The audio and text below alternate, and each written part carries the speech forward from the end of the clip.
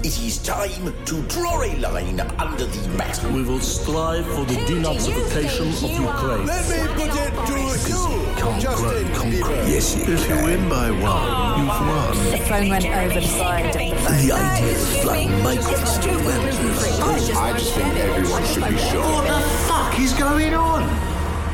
Part of the Acast Creator Network and also available on Patreon. Hello, I'm Mark Steele.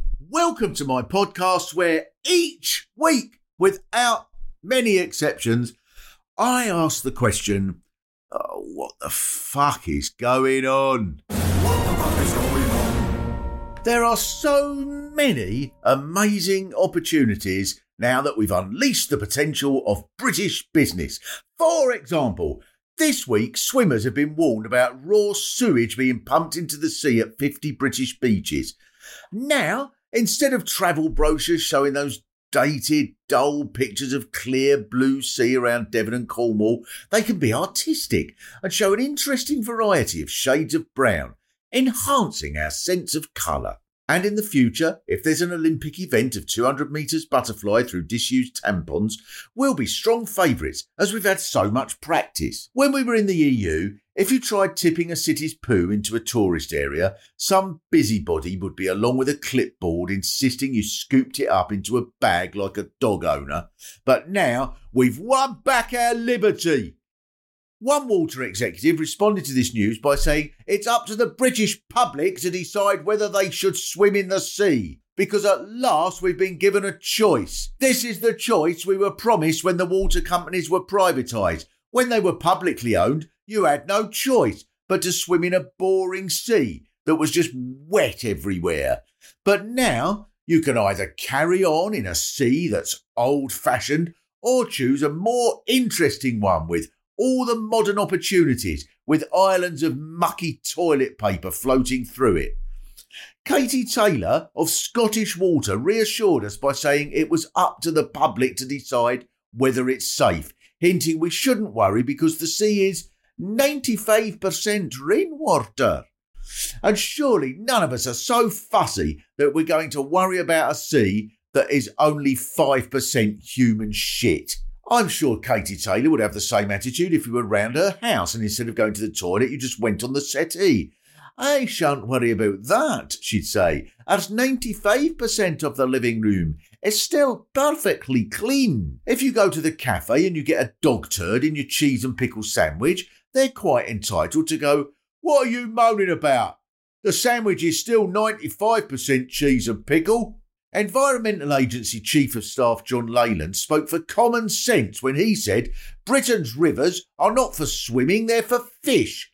This is the sort of person we want in charge of the environment. If we can't go in the water without catching the plague, that's our fault for wanting to muck about with nature by wanting to swim in the first place. After all, in the 16th century, we could chuck our waste into the street, and back then, Britain was strong, regularly beating the Spanish in wars. But since then, we've brought in these weedy laws about not tipping urine on people's heads, and that's why we get pushed around by Russia. In any case, bonuses to water company executives have gone up 20% in the last year, so they must be doing a good job. Perhaps one irony is that so much sewage will be pumped into the channel, it will form a bridge of muck that connects us to Europe more strongly than ever before.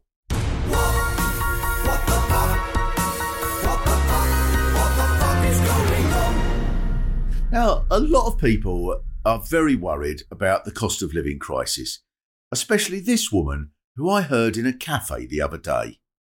Well, I heard Richard Madeley on Good Morning Britain say there's a cost of living crisis, and I thought, tell me something I don't know.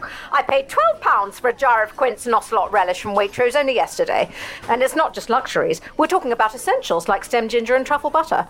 And now the nanny is insisting that we give her more money when she goes to buy our shopping. I said, it's up to you to use your initiative and find the same things we usually have, only cheaper. You must be able to get Gravlax at Poundland or wherever it is you buy your own food. And she says she has to get most of her food from the food bank nowadays. Heaven knows what a food bank is, but it sounds like a good idea. I assume you invest your food and then, take out the extra food as interest whenever you want. I must get Colin to look into it, but he's been very busy lately as he's head of marketing for Pringles across the whole of the Reigate area. And, well, they've had to put their prices up too. And on top of all that, the cost of living crisis means that Tara can't afford to go to spin class anymore. So now, well, she has to stay at home every Wednesday night while I'm out, and that's the night that Colin works late, so he can't keep her company either. And Calvados, our homeopath, is threatening to put his prices up too, even though I explained that Nectarine needs her rescue remedy, as she's been very stressed because it's only 3 years until she gets her GCSE results. Oh, but that's the trouble with some people. It's just me. Excuse me, does anybody want to buy my leftover celeriac salad? There's at least £1 worth here. What the fuck is going on? Now, one of the most important things that you have to understand if you're going to try and work out what the fuck is going on is that you need expert advice from around the world, from some of the most exotic countries that you can even imagine. And that's what we have today, because I'm very pleased that with me here is Jenny Colgan, a writer of several 100,000 books, and who lives in Scotland and is Scottish, as you will no doubt know. Hello, Jenny. Hello, Mark, from the great foreign outpost of Edinburgh. Yeah. Well, it's very, very exotic here, and especially at the moment, because I've been saying this every week, but during the festival, Edinburgh is officially 3 hours ahead of England. Because everything, like 2 a.m. is 11 there, isn't it? Yeah, you do get into a complete mindset. The weird thing as I get older is I can't believe what I used to do. And what I used to do was I used to work all day in my holidays. I'd work all day in a shop. Then I'd work all night in a venue till about 11ish, or a restaurant. Then I'd go out. It's completely normal behaviour. Have a quick shower at 11:30, drink some coffee and go out. Oh, right. Till 4, late in life is 4, wasn't it? Yeah. That was just, I suppose, I was going to say, do you know what I really miss? And of course, what I really miss is being young. That's what I actually miss. But I did enjoy the festival when there was only about 4 venues, So if you went to Late and Live, then everybody would be there. And if you went and snuck into the Assembly Rooms VIP bar, then, I quite like that. Whereas now you see people about kind of late at night scuttling around going, oh, have you seen so-and-so? Because it's just so huge now. And it's been away for a couple of years. Last year we had a kind of little mini one, which is kind of, it was slightly adorable in a very old-fashioned one room at the Pleasance kind of a way, and slightly terrible, of course, because it was all outdoors in a car park. Whereas this year it seems to have come back like a huge raging torrent. Yeah, everyone vaguely connected to entertainment, and even people who aren't connected to entertainment, you go, oh, hang on, what do you do, mate? Oh, I'm a butcher. I'm a master butcher down the Old Kent Road. But we're doing a show up at a festival. I'm doing poems about sausages. The right fucking problem, because nothing rhymes with sausage, so I've had to fucking sort that out. But everyone seems to be up there and doing a show, and of course some people, bless them, they think that they just automatically will get an audience, and and then there's people who go, oh, I can't understand it. No one's come to my one-man play about how to tighten a screw. Well, do you know the funny thing? Because there probably is, like, the Edinburgh International Sausage Festival is also simultaneously kind of being engulfed, but something like that, where someone's like, let's take a bunch of mates and shout at our mates, that'll do all right. The ones every single year are semi-famous Americans.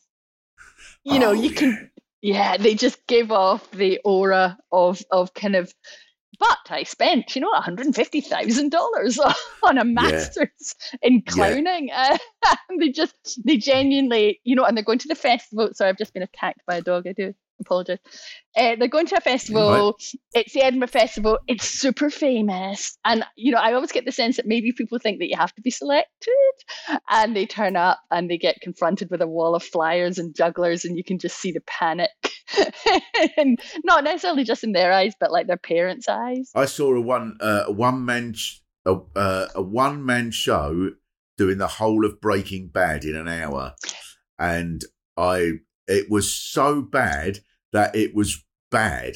It had gone round, sort of something gets so bad it's good. It actually went past that and found a new thing where it was just terrible.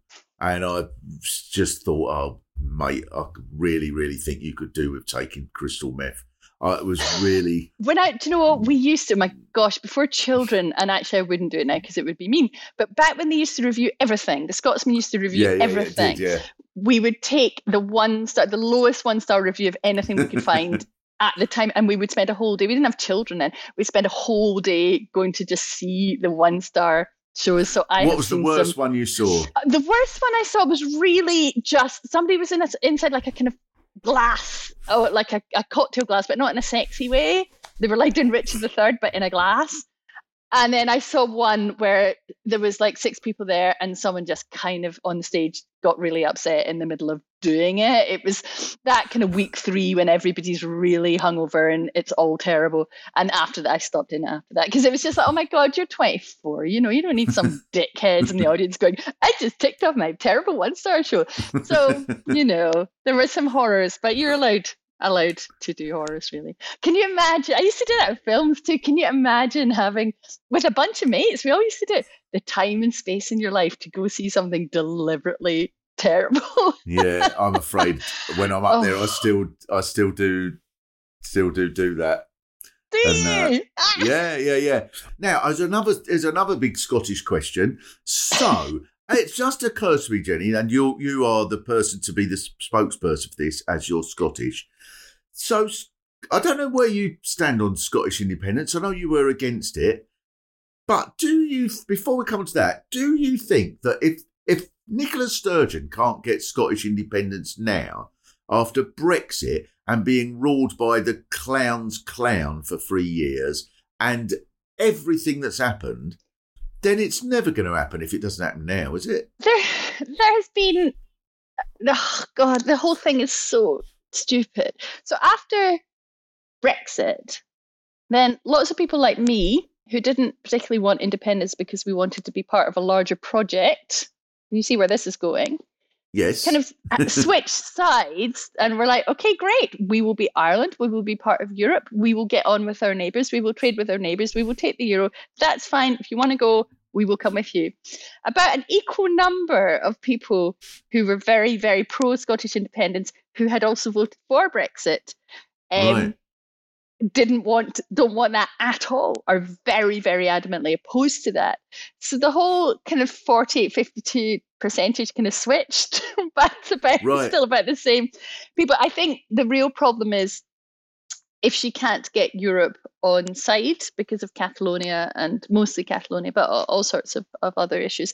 If that doesn't happen and we don't get accelerated membership and nobody has mentioned it, then adding more chaos to the chaos pudding island that we all currently share is absolutely unthinkable. If you think, right, of how awful Brexit was, how that vote, it tore families apart, it tore couples apart, it was shouting, it was misery, it was awful. We had already lived through that. We'd already had 2 years of that, and then we had to have the whole fucking thing again. The chances of us having the whole fucking thing again, I would say are close to maybe you should keep having really controversial votes that like so next Glasgow is going to be fused with Edinburgh. Now, Jenny, so you have written, how many books have you written? Loads. Well, yeah, it is. It kind of depends on the counting, because some are for children and they're quite wee, and some of them are short stories and so on. But yeah, we're kicking up high 30s, I think, ish. I don't know. I was looking. I've got a kind of. I don't keep a lot of copies, but I try not to keep a lot of anything. But I do keep one copy of every single one for reading if I'm going to give a reading, or if I need it to hand to check something for another book. And I was looking at that the other day. I was saying, count that, and then I realised immediately there were loads missing. So I don't know. Those are your own books. But there will be people who will have all of your books with none missing. There are. Some. There's usually, because I've written a couple under pseudonym, there's usually a couple people haven't quite stumbled on. It's kind of my kind of way of staying in publishing and not having to get another job is really, I would like people to read nothing but. So if you read like a book in the summer and a book at Christmas time, then it would be awesome if I could fulfill all your annual reading requirements. But you'll just be the only person whose books you're allowed to read. Like I would imagine in China in about 1966, Mao got a very, very good deal from his publisher that was along those lines. What have you been reading? What have you been reading this summer? It's Little Red Book. I read that. Marvellous. I never thought it would end like that. There's loads of people that only read Jack Reacher, or you must know people that have only ever read The Lord of the Rings, but they've read it like 15 times. And that's reading. That's the world of reading. What would be your next, what's your next inspiration? I've just had the worst, really difficult time writing. I wanted to write a book about a pilot, particularly the pilots up here who do puddle jumping between the islands, which is like a really vital lifeline up in the Highlands. And that was interesting to me, and I wanted to write about it. And I didn't know anything about piloting. And so I went and flew a little plane, and I started talking to pilots. And basically, it's really, really fucking complicated and difficult to be a pilot. And they're really amazing. And it's been such a horrible experience trying to research. Because with most jobs, right, if someone's a baker, you can pretty much put together what they do all day, or a doctor, or a teacher, or, you can kind of figure out what people do all day. Piloting, I kind of thought they just sat there and pressed a button and a computer flew a plane for them. I had no idea what they go through. And it's just been to the point where I was working with a lovely, amazing captain on a major airline. And he was really helping me out. And he's American. And after the last set of notes had come back, and he was like, Jen, you can't, I'd reverse the plane. He's like, we can't reverse a fucking plane. What do you think? We've got wing mirrors? And then he very sweetly and politely said, you don't have to put my name in the acknowledgements, which is where you thank people that have helped you. Mm-hmm. And I said, well, of course, you've been such a big, of course I'm going to put your name in the acknowledgements. He went, yeah. You don't put my name. It's so off the mark that it can really Jenny, attack. I don't know very much about aviation, but did you think you could reverse a plane? Put it into, oh, blimey, do you know what? My mind's drifted off. We've gone straight past Portugal. Just put it in reverse. No, when you're coming out of the stand, I thought they were reversing. Right. And they're not. They're being pulled by a wee guy in a truck. It's the thing. I did one of the in-town shows up in Orkney, in the second series, and I did a bit about how you'll know this, I'm sure, the shortest scheduled flight in the world is from Paparay Island to Papa Westray Island. It's 1 minute, and it goes just to the end of the runway, hops over a little bit of sea that must be a few hundred yards, couple of hundred yards, and then lands 1 minute later. And on the ticket, it says departure 12:30, arrival 12:31 or whatever. And so I did this bit about whether you have the same in-flight announcement. So as soon as it takes off, they go, I'm not about to do it now, but it was welcome aboard this scheduled 2030 flight. We're going to be flying at a height of about 35 feet. Please remember safety, seatbelts on. They're off now. You can go out to, would you like some customers? Some perfume. I haven't got time to buy the fucking perfume. Here's your meal. There's no time to eat it. Oh shit, I've left my toothbrush. I'll have to fly back and start all over again. So, right, something like that. And it was with the nature of the place. So that someone came down at the end and they said, I really like that bit that you did about the flight, because I'm the pilot that flies that plane. And I thought, that's of course you are. The idea that the pilot who flies the plane wouldn't be here. Of course. Anyway, I digress. Jenny, we've been talking for nowhere near long enough, but probably too long at the same time if we can get through that philosophical puzzle. Thank you so much. What as if you need this bloody podcast to publicise your thing. You sell billions of books. What should we be buying next? If it was one book, what's the one that we should read that you've written? I would say, oh goodness, The Seaside Kitchen is the book I wrote when I first moved back to Scotland, and it's technically about someone moving to Scotland, but it's my heart is on the page of that book, and most people like it a lot. There we are, The Seaside Kitchen. If you aren't familiar with the works of Jenny Colgan, that will be the start of it, and then you'll end up building a shrine to her by Christmas. Thank you so much for explaining what the fuck is going on up there, Jenny. Thank you. Thank you for having me. It was lovely.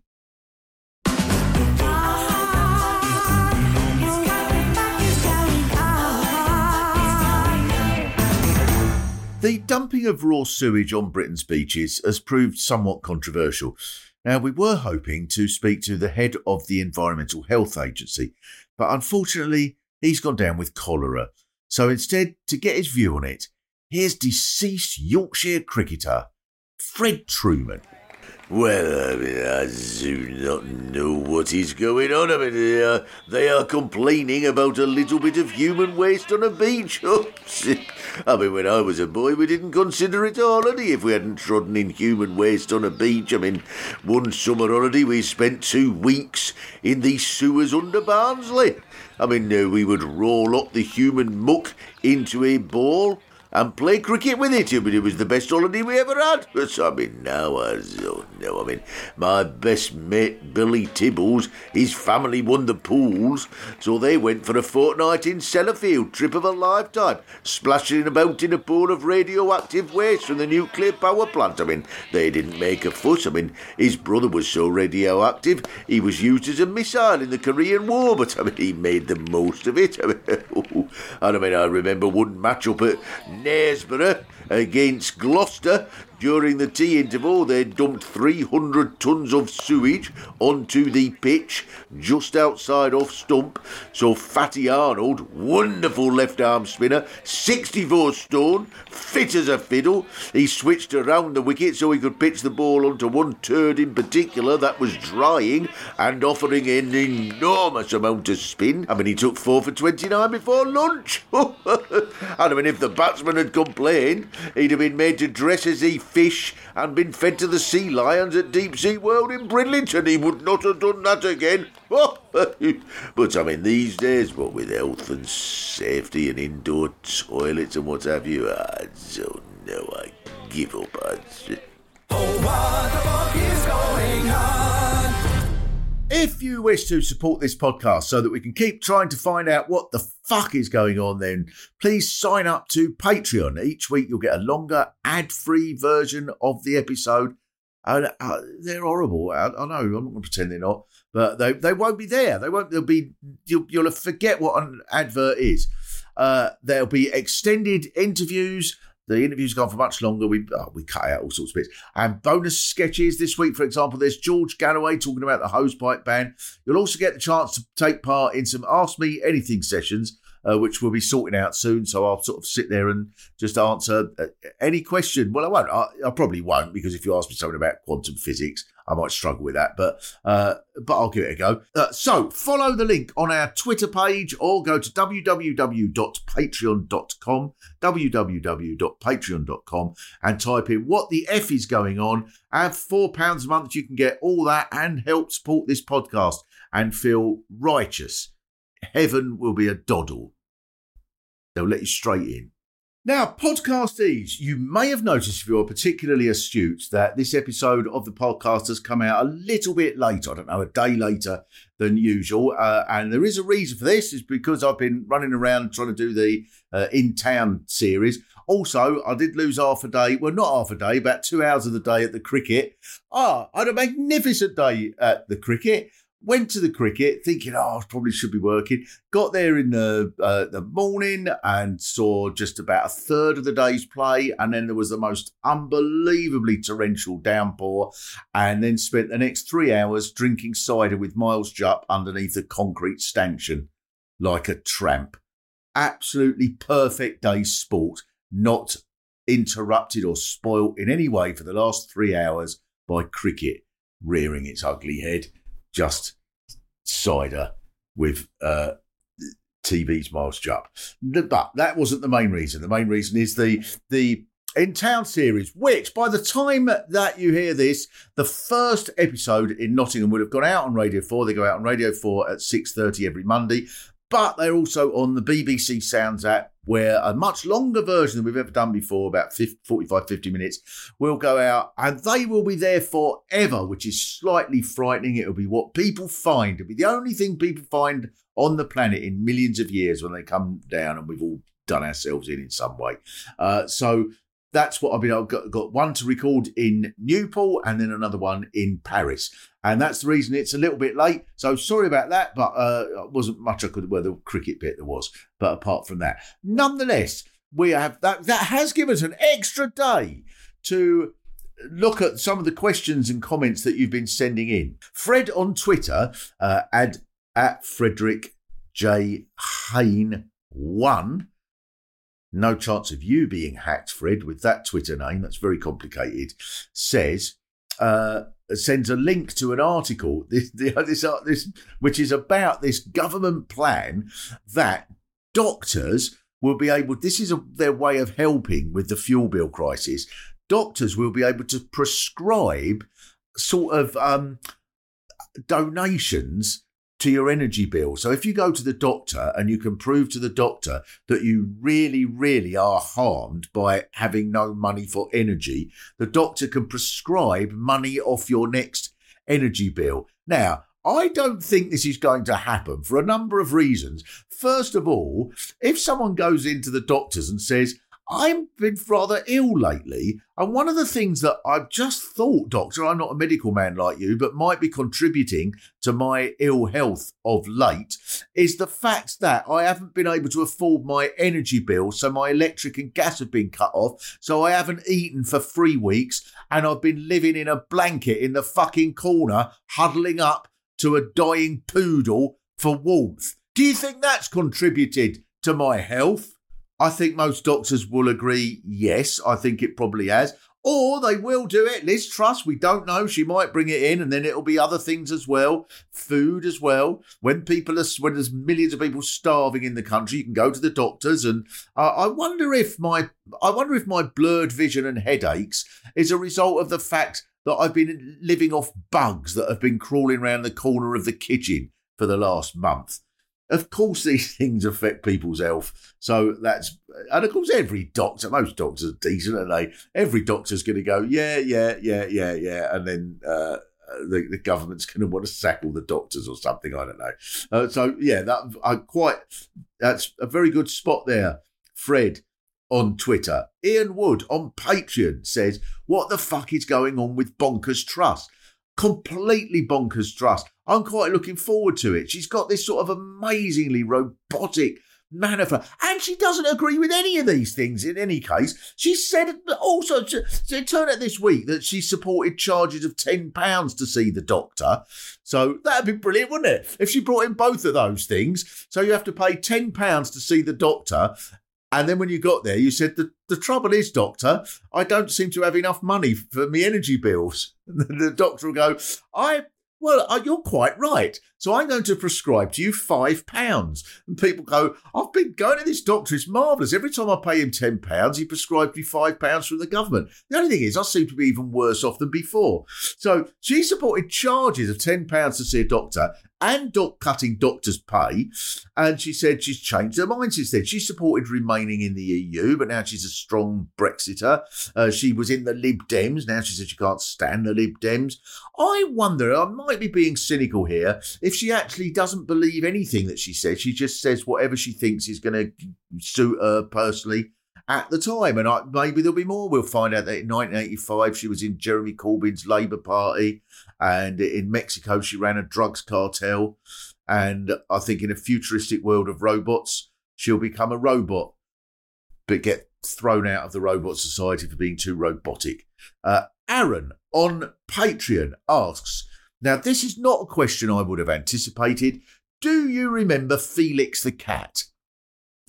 Now, Felix the Cat was one of those old-fashioned cartoons, black and white thing, drawn very much like a real cat. It didn't have any human qualities to it much, although maybe it spoke, which is a slight human quality rather than that of a cat, I suppose. But apart from that, it looked very cat-like in one of those old-fashioned, almost like, back in the 1950s, when we shouldn't indulge children by offering them cartoons that are not realistic. Much better that they watch an actual cat, and ideally, at the end of episode 3, it dies to teach them about life, the sort of thing you would get in about 1958. But now, it did spring to mind when I looked at this question and thought about Felix the cat, about Mickey Mouse. Now, I think you could disagree with me that this is quite interesting. I read an article by Stephen Jay Gould, an amazing biologist who's no longer with us, and it was about the evolution of Mickey Mouse. Because Mickey Mouse was a sort of mouse version of Felix the cat, very mouse-like, drawn a bit, well, not like an actual mouse, but it wasn't drawn sympathetically. And this was back in the 30s, over the last 80, 90 years, Mickey Mouse has been drawn differently. So, for example, his head has become progressively bigger. In the Second World War, he was supposed to be a sort of serious mouse that was campaigning in America to get people to support going into the war and stuff. So he became a bit more serious, but also a bit more childlike. And the reason that his head was drawn bigger progressively is that a human baby's head is bigger proportionate to the rest of the body than an adult's head. And so one of the ways of making any creature look more babyish and therefore more lovable, and instinctively we can't help but just love it more and want to protect it, is if you make the head of something bigger in the proportion to the rest of its body. So it clearly wasn't a coincidence. And so Mickey Mouse, said Stephen Jay Gould, got progressively more baby-like and then more lovable the more he went on. With Felix the cat, they've not really done that. They need to learn a lesson. And I think Aaron on Patreon, by alerting us to the ways of this cartoon cat, has said something very, very important.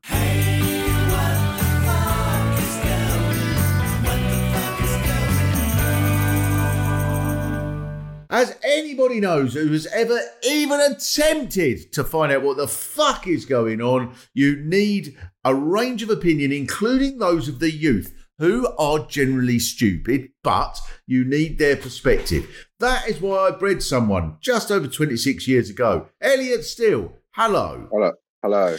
Now, first of all, we should let the listeners know, because last time you were telling us about an unpleasant incident that happened at jiu-jitsu, and that got worse. Yeah, that escalated quite quickly, didn't it, into what was a medical emergency. Yes. Yeah. A medical emergency, yeah. Well, hospital, surgery. Yeah. It was pretty bad. Well, from my perspective, I thought we were going to watch the Palace-Liverpool match. Didn't know where you were. Started watching it, thinking, he must be watching it with his mates in the pub. Then you rang, and I thought, where is he? And you were at King's College Hospital, having just come out of being in an general anaesthetic. Yeah. And then to add to my sense of bewilderment at all this, about a minute later, I said to you, hang on, Wilf's got through here. He's bound to blast it over the bar. Oh my God, Palace have gone 1-up against Liverpool. And that's Yeah, do you remember when I asked you if you could come drop some stuff off? You went, after the game? And I was like, well, no, visiting hours are shutting quite soon. And you're like, all right, I'll come down then. Well, I did. I brought a kebab. But, you were like, 1-up against Liverpool in my defence.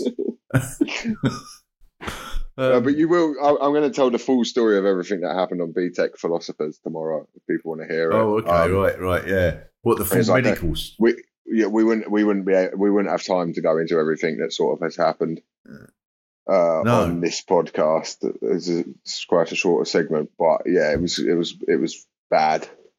And you've been rearranged. You're all right now, and you've been rearranged in that department now. They've put everything straight and untwisted it. Basically, they. Long story short, they had to stop the bleeding. And there was a slight burst on one of my testicles that I had to sample something. I'll tell you this. This is when I knew it was fucked. So the Sunday when I went into the hospital, they just tested blood and urine and everything was fine. And they were like, "You're okay. We're going to send you home, but tomorrow you need to come in for an ultrasound because we don't do ultrasounds on Sunday because the ultrasound." Well, it's an day. What would Jesus have thought about ultrasounds being pinging about on people's nuts on a fucking Sunday? Have some respect. Science loves to bang on about how it's disproven God, but seems to follow a lot of the fucking rules of the Sabbath, if you ask me. Because, also there's no stabbings in South London on Sunday, famously. Sundays, it was for some reason all the gangs make an agreement, like Manny Pacquiao was fighting or something, and we're in the Philippines. Yeah, exactly. And so I woke up on a Sunday and was like, I don't even think I should be going in because I'm just wasting everyone's time. What's going to happen is I'm going to go in, they're going to give me some painkillers, send me home. I went in for the ultrasound. First bit of the ultrasound is fine. Like, I'm having a laugh with the people. And the second bit, the vibe in the room changed. Like, the vibe just changed between the two doctors. And I was like, oh, I don't like how the vibe has now shifted. What sort of thing? What are they suddenly, like, somber music? Like a bit in a film where there's a child and he can't be found and started raining all of a sudden. Yeah. So they I was like having a laugh with the person because I had to like ultrasound my balls, so I was finding it quite like. So they're doing the left one, which is fine. They go to the right one, and that's the one that's swollen. And they then wouldn't answer any of my questions because they're like saying things like, "Oh, we've got low blood flow to this area," and they're like. And I go, "Oh, is that bad?" And they're like, "You have to ask the doctor." And they're not giving me an answer, which isn't good. So then they let me out of there. 2 hours go by. I'm just waiting around, and I think, oh well, 2 hours have gone by, so it's not that serious. The doctor's going to have looked at it and gone, "Oh, he's all right. You would just need to give him some painkillers and send him home." And I go in and there's just this dude who just looks at me like just straight faced and he's like, "We're going to prep you for surgery." And I'm like, I'm like, "What? Is there any other way?" He's like, "There is no other way." I went, "When's the surgery?" He went, "Within 3 hours, as long as no one else comes in needing major surgery." And I was just like, fuck. And then they start reading me the list of things that can go wrong. Right. I don't know if you've ever had a doctor look at you in the eye and say 5% chance of chronic scrotal pain. Chronic scrotal pain? Chronic scrotal pain. That means scrotal pain that never goes away? Never goes away. 5%? 5%. That's a 19 to 1 shot. That's a big shot. Would you bet on that, like, for 500 quid? You wouldn't, would you? So the way I spun it is I went, if you had a 19 to 1 accumulator, you'd cash out on it. That's how I had to spin it in myself. Yeah. I had to go, on if you had 19 to, I went, Betfair, you'd take the money, wouldn't you? If you put 20 quid on, and there was a possibility of 90 quid, and then it went up to 20 quid or something. Went up to about 25 quid. You'd take it. You'd go, all right, I've made my money. I've paid for my beers. There'll be some degenerate gamblers listening to this going, "No, never cash out." But I can still see all my family, so let's not listen to you. And I haven't ruined everyone around me's lives. I forgot. Oh, you know the house. It now belongs to Dave up at the Queen's Arms. Yeah, a gambler would have smashed himself in the other testicle and then bet that one as well and seen what his comeback would be. I've not got that dog in me. Oh no! So yeah, when he said 5%, I was like, "Fuck!" And they start reading this list of things, and I get why they have to do it. Like, in hindsight, I went, because the NHS. This is my evaluation of the NHS. Is either the person you're working with is phenomenal, the person who's working there is phenomenal, or dreadful. There is no in between. They are either a high level fucking scientist, and I'm amazed that they did that for free, or I'm like, yeah, this is what we get for having a free healthcare system. This is totally, I should be private. Like those are the two things you go through when you're there. And I get it, because I saw when I was in the recovery ward, like in that ward you came into. Yeah. So with the kebab. Yeah, with the kebab. The guy across from me was basically like, his days were just numbered. He was fucked. He was dying. And, but he was then being a cunt to everybody. Like, he was just horrible. Like, I mean, really horrible to all the staff who were trying to help him. So I'd complain about this person, complain about that person, start yelling at them. And at which point you were just kind of like, oh, right. No wonder these people fucking, because then when I would try to chat to the nurses and stuff, they wouldn't like have any conversation with you. But then sort of when I was like to him, I was like, hey man, they're just trying their hardest, like leave them be. They were a bit more nicer to me. They were a bit more chatty. Right. And then I realized like, oh yeah, they have to deal with someone who's dying, so they can't be rude to them, but they have to still like care for this person who's being horrible to them, that they're trying to help, who's there through no fault of his own. I'm sort. I don't know if he wasn't there for no fault of his own, but like the only thing you can kind of take on it is, well, at least he'll be dead soon and someone else will be in here. Like it seems like a really morbid job that you have to work. Yeah, you were only in there for a day, so there weren't much chance of him being in and out with someone replacing him in that time. No, but he was, and he had the TV on too loud. So I was a little bit like during the night, he'd have the TV on. I was a little bit like, come on, Tumour, do your magic. Let's get this. I need some beauty sleep. Let's hurry this up, shall we? Thank you very much for explaining what the fuck is going on. The 99.8% still functioning Elliot Steele. Thank you so much for listening to this podcast. If you've liked it, rate it, and if you can be bothered, write a review. If you can't be bothered, absolutely, definitely, you have to, by law, write a review. If there is anything at all that you think I should be finding out what the fuck is going on with it, please send me a message on Twitter at WTFisGoingOnPod, and we will look at every message that you send. If you would like to become a WTF supporter and get early access to ad-free extended versions with bonus sketches and all sorts of other privileges too long to mention, for just £4 a month, please visit our Patreon page. What the Fuck is Going On was hosted by me, Mark Steele, with my guests Jenny Colgan and Elliot Steele, voices by Sarah Alexander. It was written by Mark Steele and Pete Sinclair, music by Willie Dowling, produced by Mike Benwell. What the Fuck is Going On was brought to you by WTF Productions.